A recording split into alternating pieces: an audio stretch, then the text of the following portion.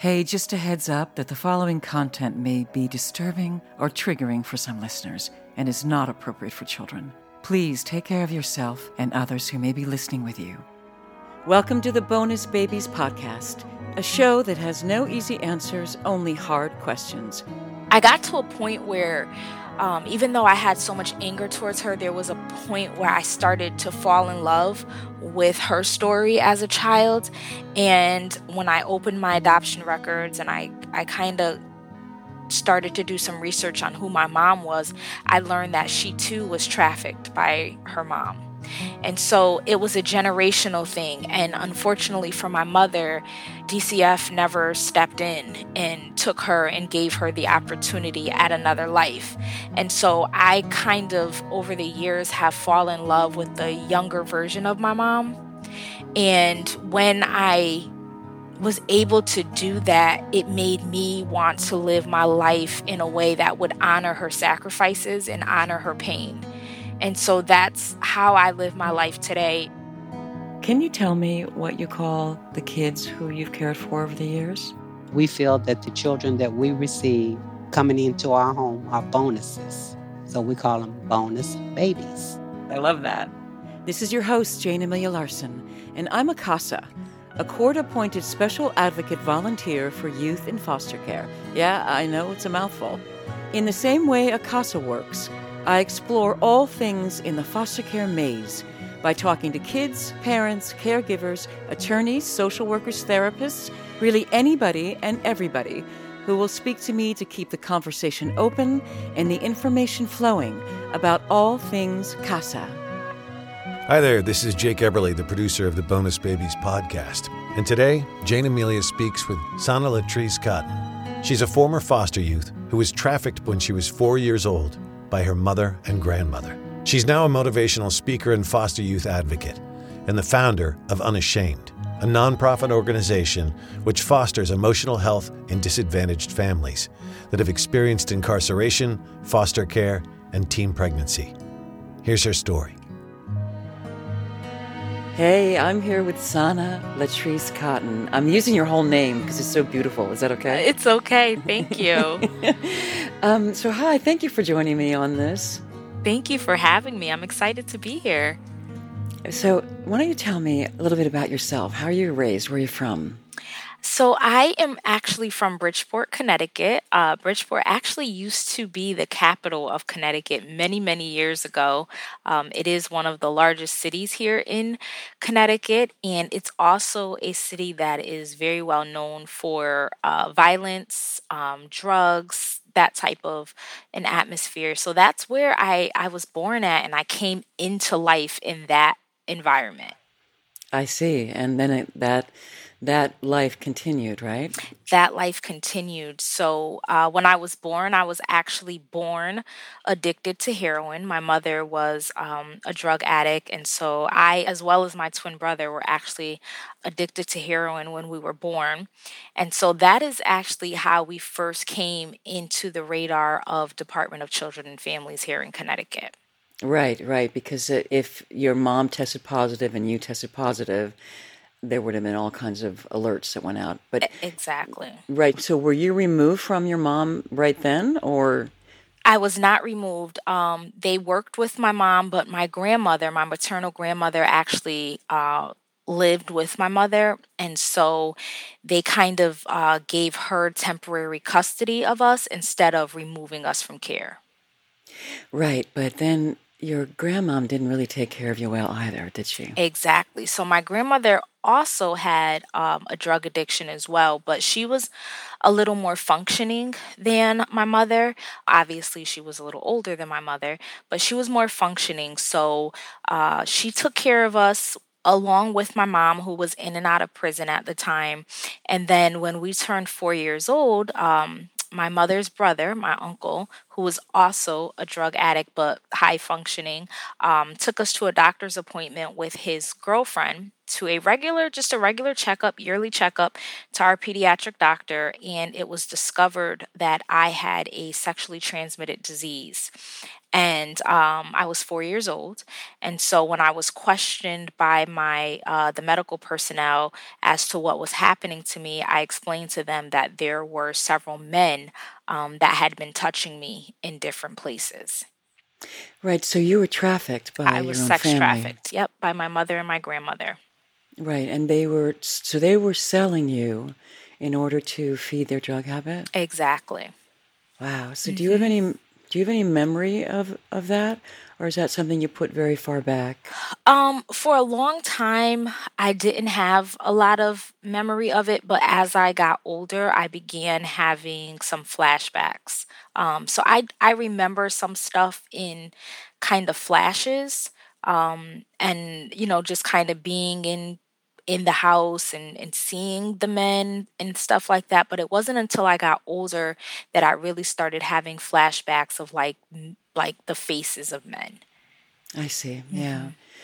And then you were removed from your mom and your grandmom, and then what happened? You went into the foster homes, right? Yes. So at that point, age 4, first we lived in the hospital for quite a while, just because they were trying to, in addition to the sexual abuse, there was also some physical abuse. So we were being monitored in the hospital for a couple months, and then we were placed into foster care. Right. Let me ask you though, are you in touch with that uncle? Like, 'cause he kind of saved your life, right? Even though did he have any idea what was going on, you think? So that story is very interesting, and I've actually just come to really know the entire story within the last 2 years. So my uncle at the time, as I stated, was also a high functioning drug addict, but he had a girlfriend who was pretty stable, and she was Caucasian, and I'm African American, just so you all know. And so at the time, the two of them brought us to the doctor's appointment. When the police were called, my uncle left because he had a warrant out for his arrest. I see. And so his girlfriend, which I call my aunt, she stayed there with us, and he lived with the guilt of like him being the one having brought us to the doctor's appointment, and then it gets discovered while we're basically on his watch. He lived with guilt for many, many, many years, because of that. And in fact, he never even had kids because he felt so responsible for us being taken. Right, right. Yeah, because you were so vulnerable, just a little child. And, Yes. yeah. So he did feel a lot of guilt. And he actually, I lost contact with him when we were placed into care, and I did not meet him again until 2 years ago. So it wasn't even 2 years ago. I guess it's maybe a year and a half ago. But he actually passed away in July of 2021. When I met him, he was in hospice care. Oh. Okay, so you're 4 years old, you're in the hospital, and then you spend the next 4 years in foster care, right? Yep. Spend the next 4 years in foster care. With a great family. The family, for the most part, was a really good family that we were placed with. I thought because we had been there for so long, the plan really was for them to adopt us. But unfortunately, the husband and wife ended up getting a divorce. And then we were still there with the wife, but then she ended up having some medical issues that came up. She had a stroke and then some other things that came up. And so medically, she just wasn't able to keep us. And so she had to make the difficult decision to actually tell them that we needed to be placed for adoption. Right. So at that time now, you're 5, 6, 7, 8. Do you have an understanding of what's going on? Or you just there's all these adults talking to you, and you just have to go where you have to go? Or were you able to understand it? I was, sometimes I consider myself a unique story in which I only had one social worker the entire time that I was in care, all the way through my adoption. Yeah, that's rare. That's very rare. And she was an amazing, amazing social worker. And so she very much so cared for my brother and I as if we were her own children, That's as wonderful. much as she could. And so she was very open and honest with us, and she educated me a lot on what was happening, the steps that were being taken, what would happen next. She was very good about making sure that I understood exactly what was happening. I am 2 minutes older than my brother in age, but when you consider the trauma that we endured, there's a part of him that is a lot younger than me mentally. Mm-hmm. And so a lot of the explaining and decisions and things like that, I was very much a part of, and I kind of made decisions for both of us. Interesting. Wow. hmm So you became the little parent. There's a term for that. You were parentified. That's a good term. I've never heard that before. Yeah. Yes, I was parentified really, I say at age 4, when we first got placed into care. I feel like I kind of didn't have the option to remain a child anymore. My brother literally stopped talking. Like when we got placed Ah. into care, he just didn't want to talk. Like he would whisper in my ear if he needed to use the bathroom or he was hungry. Like he just literally went through a period where he just only talked to me. So he just like shut down to protect Mhm. himself, Yep. probably, right? Mhm.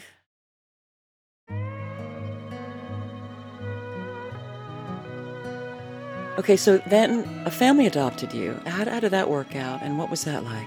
So, we ended up getting adopted by a family who were being licensed through their church. So their church group was actually doing the entire licensing process back then, and there was multiple people in their church that had actually gone through trainings for adoptions. And so we were chosen out of a book. There was a book with our picture.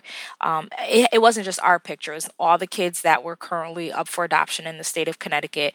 Right, like a catalog that Like a people leaf catalog. through? And Wow. it was our picture, and then it had a little write up next to the picture that kind of gave a little description of, our personality and some of the good and some of the bad traits about us. And they chose us out of a book. At the time, they were only looking to adopt a daughter because they already had a son in the home. So they were looking to adopt a daughter. But my bio mom had asked the department to ensure to the best of their ability that we were adopted together. And so that was something that was honored. And my parents chose to take both of us. And so we both were adopted into this home. My adopted father was actually adopted himself. So he wasn't unfamiliar to, adoption and how children that are adopted, some of the issues and things they face. And so they adopted us, and we had a really, really good life. I mean, we were in private schools. Um, we had a really good life with this family. They were very structured. My mom was very strict, like all the time. She's very strict. Christians. And so we were in church a whole lot. They had high expectations for our grades in school. It was a normal family. And I say all that to say, although it was as normal as it was, I still never felt like I belonged there. Yeah. And it, Yeah. it had nothing to do with them, or they didn't make me feel like the adopted kid, or, anything like that. It was just the fact that, I was adopted when I was 8, 9 years old, but I always knew that I wasn't a part of this family. Like they weren't my mom and dad. And I think that for a lot of adopted kids, when you have those memories already of your bio family and another life and all that stuff, it makes it harder for you to really fit into the whole concept of adoption.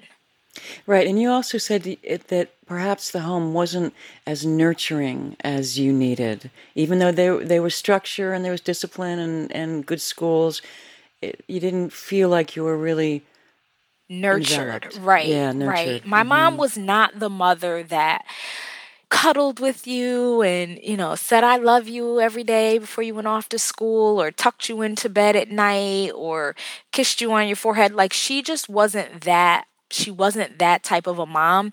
And I just think that's coming from her own life and what she, her own story. Her mom was the same way, not very nurturing, very protective, and did all those other great things, but the nurturing part was missing. And so it was missing for me. And that was a big thing that I needed, was to be nurtured, was to be affirmed, was to be, really, really loved on. And I didn't receive that from my mom.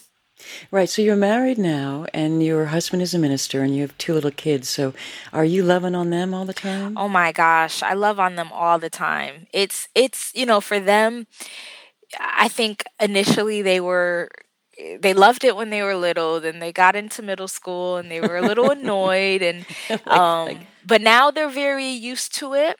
And I do it a lot because I want them to know that it's okay to love and hug on people. My daughter, who's 14, she's very much not a nurturer at all. So if you hug her, she'll kind of stand there with her arms down. But I know she enjoys being nurtured. She just doesn't know how to respond to it. So how did you make the leap from, I'll say, a troubled child, because you must have been, even if you made good adjustments and you ended up in a safe and relatively happy home, you still had all this stuff happening in your heart and in your head that is not going to go away. And you've really come to terms with it in terms of speaking about it and in terms of educating people about what happens to young kids who are trafficked. And in fact, you are the founder of Unashamed Inc., right? I am. It was a lot. It was a long road because from being adopted to now where I am today, I became a teen mom. So I had my son at 18 years old. I left high school, ended up going to Job Corps and got my GED through Job Corps, never graduated high school, was involved in a semi-violent relationship. So there was a lot of things that happened in the middle. But one thing that was always ingrained in me, even from the age of 4 when I was placed into my foster home, was faith. And so for me, faith has been the thing that has kept me grounded. Even when I was making mistakes, even when I was living a hard life, it was always my faith and my belief in God that got me through. And a lot of healing, because there was a lot of anger that I felt towards my bio mom, my bio grandmother, my adopted mom, and there was just a lot of anger and things that I had to come to terms with and deal with within my own life. And so it was really my faith and being grounded in it that got me to where I am, where it made me say, you can't be angry forever. At some point, you have to try to find the beauty in the life that you've been afforded to live, and recognizing that while you had it bad, there are others who had it worse. And so what can you take from this to grow and become stronger and not be buried in these different things that you've endured? Yeah, it's really hard to live an angry life. It's Right. it's exhausting. It's exhausting. Yeah, and it just invariably means you're unhappy and you make everyone around you unhappy. Right. Exactly. Right. And so you talk about all this in your book, Everyone Will Know It Was God. Yes, I do. And I find that speaking and sharing and telling my story is one of the best forms of healing. And so I encourage people to tell your story, no matter how hard it is, because every time you open your mouth and you share it, there's a little bit more healing that happens. There's a layer of pain that falls off of you as you share it. And as you share it, you start to get different revelation and perspective on what you endured. And I think as your perspective starts to shift, the things that you were angry about, you realize, man, I made it. I still got through and I'm here. And so that's been a push for me. In addition to that, my bio mom, I got to a point where, even though I had so much anger towards her, there was a point where I started to fall in love with her story as a child. And when I opened my adoption records and I kind of started to do some research on who my mom was, I learned that she too was trafficked by her mom. And so it was a generational thing. And unfortunately for my mother, DCF never stepped in and took her and gave her the opportunity at another life. And so I kind of, over the years, have fallen in love with the younger version of my mom. And when I was able to do that, it made me want to live my life in a way that would honor her sacrifices and honor her pain. And so that's how I live my life today. Just really in remembrance of her. She passed away in 2002. I didn't get the opportunity to have a relationship with her that I would have liked to have had, but I like to believe that every day that I wake up and I push my way through the day and try to affect change in the child welfare system, she's smiling down on me, grateful that, from her seed, there was a good harvest. Wow. Wow. That's so courageous of you and so forward thinking. And you are truly a child advocate of not just kids who are in foster care, but as you have said, also, teen parents, because there's so much stigma attached to that. Right. And shame too, sometimes, even if they want the kid, right? Exactly. And so that's how I live my life. There's a lot of change in a lot of areas that we can, do our best to affect change. And so I try to make sure that I tackle as many of them that are, as personal to me as I can. Right. And you are a motivational speaker, right? Yes. Yeah. So what does that look like? Who do you speak to and where do you go? I speak to a variety of audiences. I do a lot of speaking to women in the faith-based communities because I think a lot of people think that, as a Christian, when you start to find God, that life is just going to be great and you're going to have no issues, and that's not the case. But there is ways in which you can still push through them, and so I share a lot in the faith-based community, but I also do a lot of speaking on behalf of the Department of Children and Families here in Connecticut, and just really sharing my story of foster care, my story of adoption, in a way in which to try to get more families to have a desire to become foster parents or to become parents that are looking to adopt, or just to be better parents, period. Because you don't just have to be a foster parent or an adopted parent to want to be a better parent. That's right. Yeah, absolutely. And so what is your life like? You've got kids who are teenagers now. Do you have... Yes.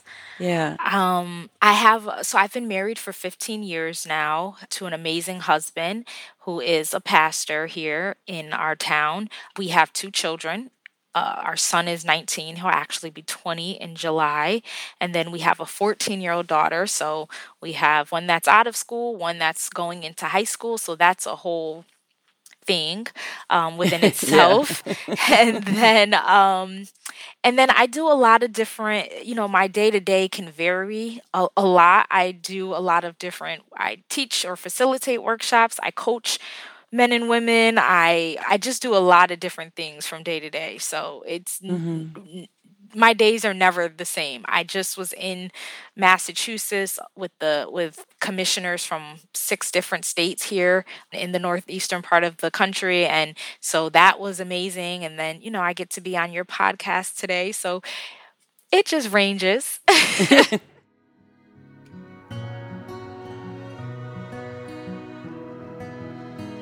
So how do you feel about who you are now?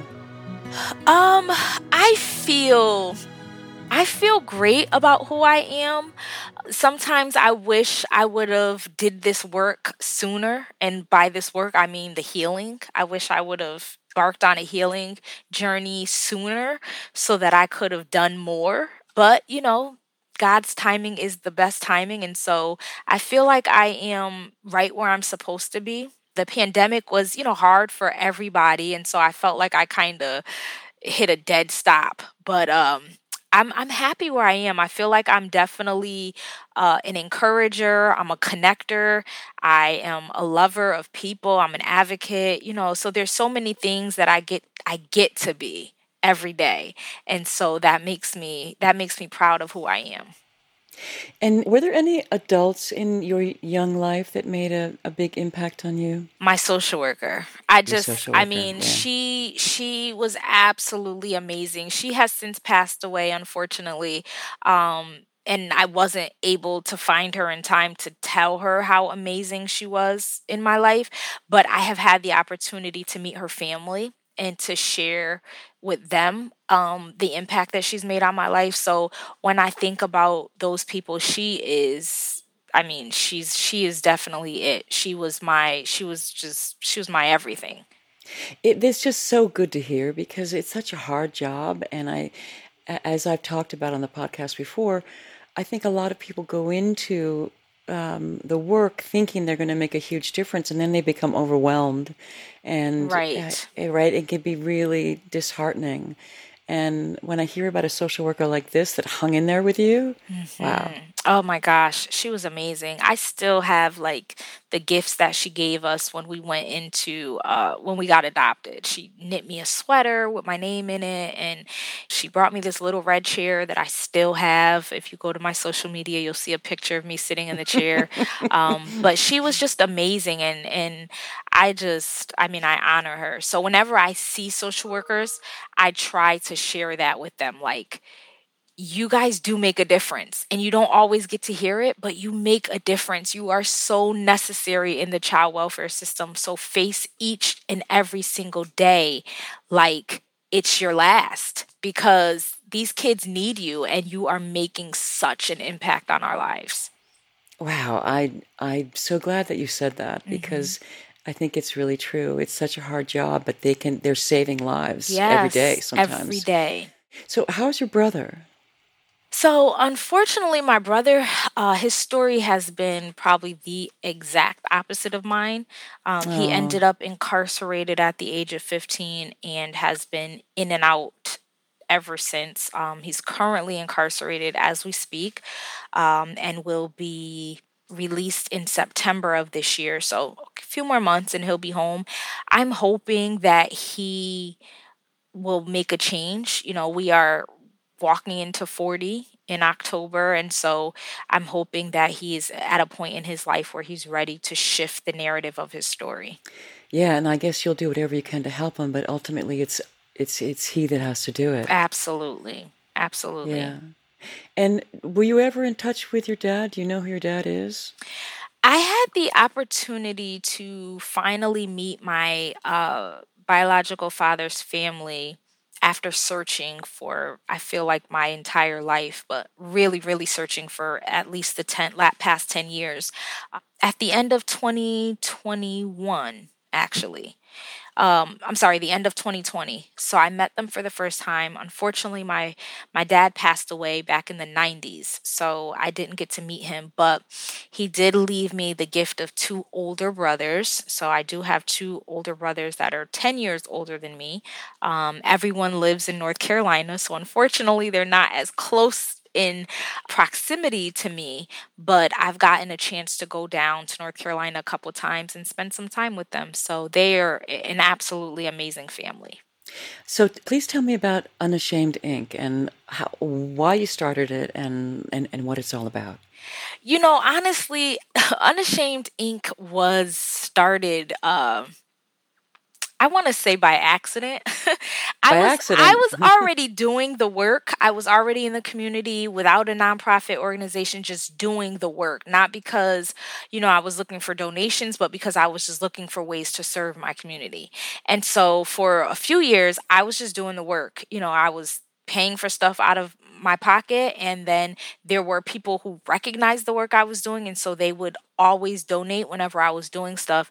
And then finally my mentor was like, you need to start a nonprofit organization. Like, you need to be able to apply for grants and all this different stuff. And so I went ahead and started Unashamed. I love the title, by the way. I love Thank you. I mean, the name, not the title. I think it's really great because there Thank is so you. much shame attached to a lot of the issues that you Right. cover, and there doesn't have to It be. doesn't have to be. And that's exactly why I named it Unashamed, was to be able to not be ashamed of incarceration or being a teen parent or being a foster youth or being homeless, whatever it is. And so we get to do a lot of work in our community and our surrounding communities and really affect change. And our goal is to really shift the generational patterns within families so that they have an opportunity to imagine themselves beyond their current statuses. Yeah, and if you can do that, then you stop that chain of events, right? Of Exactly. the repetition of Exactly.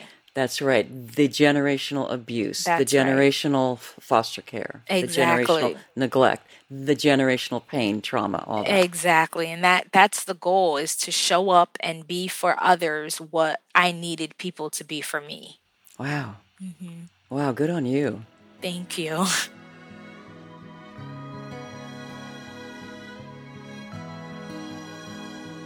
All right, so what are your dreams of the future? Like, what can you imagine?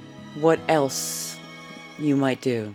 Um, I want to actually I want to purchase a building where we can actually use it for youth that are transitioning out of foster care. So, teens Yeah, that are that's so great. transitioning out of Yeah. foster care, teens that are in college and were not adopted, so they don't have a family, but they need somewhere to go for college breaks and all that stuff, and be able to really give them the opportunity to find themselves and to get the help that they need, because a lot of they age out and they're still kids and they still need guidance to be able to navigate through life. We're adults and still need guidance to navigate through life. And so the goal is really to be able to staff it with all the resources that they need to be able to be successful. Right. So in Connecticut, is it 18 or 21? When do kids age out? It's 21 if they go to college. Yeah. Yeah. If they have either a part-time job or Right. part-time school, right? Right. There's requirements they need to meet in order to still continue to get services. Right. But sometimes that's really hard for them to do, especially as you Exactly. said, when they haven't had the support and structure at all in their lives. Why should they suddenly become the perfect 19-year-old? Exactly. And a lot of them, when you think about it, I mean, they've never even seen documents that they need to use to apply for a job, like their social security card or their birth certificate. Like, a lot of them, this stuff has been in the possession of Department of Children and Families. And so for the first time now, you're getting to see your social security card and your birth certificate. And it's like, what do we need these documents for? And, so they don't have IDs. Like, it's so much when you really think of, but yet we are telling these kids to go head out into society and don't end up in prison. Right. And just go. Right. Yeah. And just go. And good luck. Right. Yeah. So how did you get a hold of your adoption papers and all of that? Did you have to petition? Did you? I Isn't that did. hard? I sent the letter. It really was easier than I imagined, but I just sent the letter to the unit at Department of Children and Families. There's a unit specifically for adoptees to be able to open their records here in Connecticut. And so I sent a notarized letter there requesting my records be opened. And few months later, I received a call from a gentleman that was assigned to my case, and he had gone into the archives, located my records, and requested to meet with me directly to share the records with me, which is unheard of. Normally, they just mail you your records and that's the end of it. But for whatever reason, he read through my records and he was really moved by what was in them. And he wanted to make sure that when I received them and read them, I had support with me to be able to read and process what was in my records. That's wonderful. Yeah. So he's been he was just amazing. And I actually so that was when I was 27 years old. I'll be 40. And I just reached out earlier this year to DCF to find him and to just thank him for doing that, because again, he didn't have to do that. That was unheard of. He came to me and he really wanted to ensure that I was going to be okay. Wow, he sounds like a great guy. Yes, he is. He Yeah, is. and I so appreciate that you recognize the value of gratitude. That itself is very healing, isn't it? It is. It is. And I feel like, life is hard for a lot of people, and you never know what people are facing on a day-to-day basis. And so if there's someone that has shifted the trajectory of your life, or inspired or encouraged or just pushed you through the day or the year, I feel like you should let them know that, because it could be your one email or your one phone call or your one text message that keeps them alive. You just never know what people are facing. And so for me, I get great joy in being able to share with someone how they have positively affected my life. Wow, wonderful.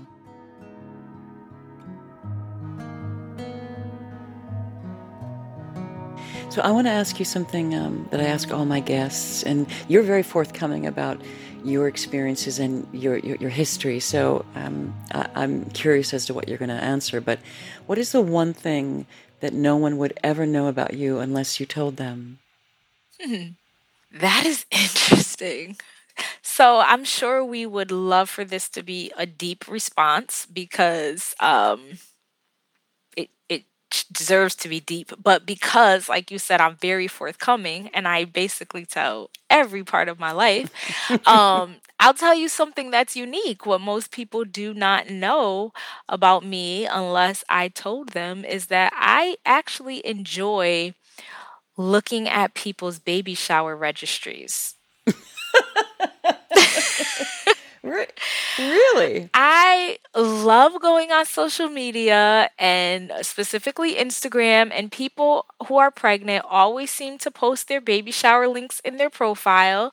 And I just love looking to see what people put on their registries and then what their supporters purchase for them. It's just so intriguing to me. That's so sweet, right? Because right, It's like you're just enjoying it for them and with them in a way, right? And I'm just nosy, and I love to see that. I love to, you can tell a lot about a person's baby shower by the decor that they purchase for their baby, like the color scheme. Are they very much into organic products? Because you'll see a lot of like organic baby bibs and disposable this and washable that, or people who are just like, I want the fanciest of the fancy, so I'm gonna choose a $600 car seat. So it's just very interesting to see what people put on their baby shower registry. I would never have guessed that there's a person out there that does that, and but that's how you like entertain and also calm yourself at the same time. Exactly. It really is, Jane, because I have a lot going on in my life. There's a lot that happens in my life. I'm responsible for a lot. I love a lot of people. There's a lot of people who look to me for advice or help or whatever. And so for me, looking at baby shower registries at 12 o'clock in the morning is calming to my mind, and it helps me go to sleep. Sometimes I get a good laugh, so it's just fun. That's wonderful. So my last question is, what would you say to a teen, and you probably do this already on a regular basis, but what would you say to a teen who's facing adversity, who's had a really hard time in care and possibly a very traumatic childhood? What would you say to them to give them hope to get out of it, to get to the other side of it? I would tell them that they were planted and not buried. And I would say that to them because I think a lot of times we go through and we face stuff and we just feel like we can't even see the light at the end of the tunnel. And that's what being buried is, right? When you're buried 6 feet under in a casket with dirt thrown over you, there's no light getting in. And so you feel buried. So you are buried. But in a lot of these teen situations, you're not buried. You have to shift the way you see your life and you see the trials and struggles that you endure. And you say, you know what? I'm not buried. I'm planted right now. I'm planted, but all of these things are going to push me to grow. And so I would tell them to look at your life as being planted, and every experience that you endure is just you getting watered and fed so you can grow to bloom into a beautiful flower. Ah, that's a beautiful metaphor. Really beautiful. Thank you. I want to thank you, Sana. You're an extraordinary woman. Thank you. I don't know you, but I feel proud of you. Oh, thank you. I appreciate that. Thank you. Yeah. Thanks so much for speaking with us today, okay? Thank you for having me. Thank you, Sana. It's really important that you share your story, and it takes a lot of courage to do so in a public forum. So thank you very much for sharing with us. And for anyone who would like to contact her organization, you can visit unashamedinc.org. That's unashamedinc.org. Next week, our guest will be Jeffrey Jamerson. Jeffrey Jamerson has over 30 years of experience in the public sector, serving at-risk youth and families in various capacities. Most recently, as the VP of Programs and Services at Aviva Family and Children's Services in Los Angeles, California. So join us next week for Jeffrey Jamerson. Thank you, and be well. If you see something, say something. If you suspect a child's health or safety is jeopardized in any way by parents or anyone else, contact the Child Protective Services Agency in your county. 24-hour hotlines are staffed by trained social workers who will help you through the process, and you can do so anonymously. In California, you can call the Child Protection Hotline at 800-540-4000. So if you see something, say something. You might be saving a child's life. If you want to know more about becoming a CASA anywhere in the country, go to nationalcasagal.org, and in LA, casala.org. And if you want to know more about becoming a foster parent, check out the National Foster Parent Association at nfponline.org. There's also faithfosterfamilies.org and adoptuskids.org. There's tons of other information online as well, so you can just hunt around. We also want to thank the supremely talented Christina Apostolopoulos for her beautiful original music. You can find her music on Spotify or Instagram at Christina Aposta. And also thank you to Yukon Har for his engineering. Thanks for listening, and if you like what you hear and you find it as valuable as we do, please rate us and hit subscribe. You can also make a donation at bonusbabies.org. See you next time.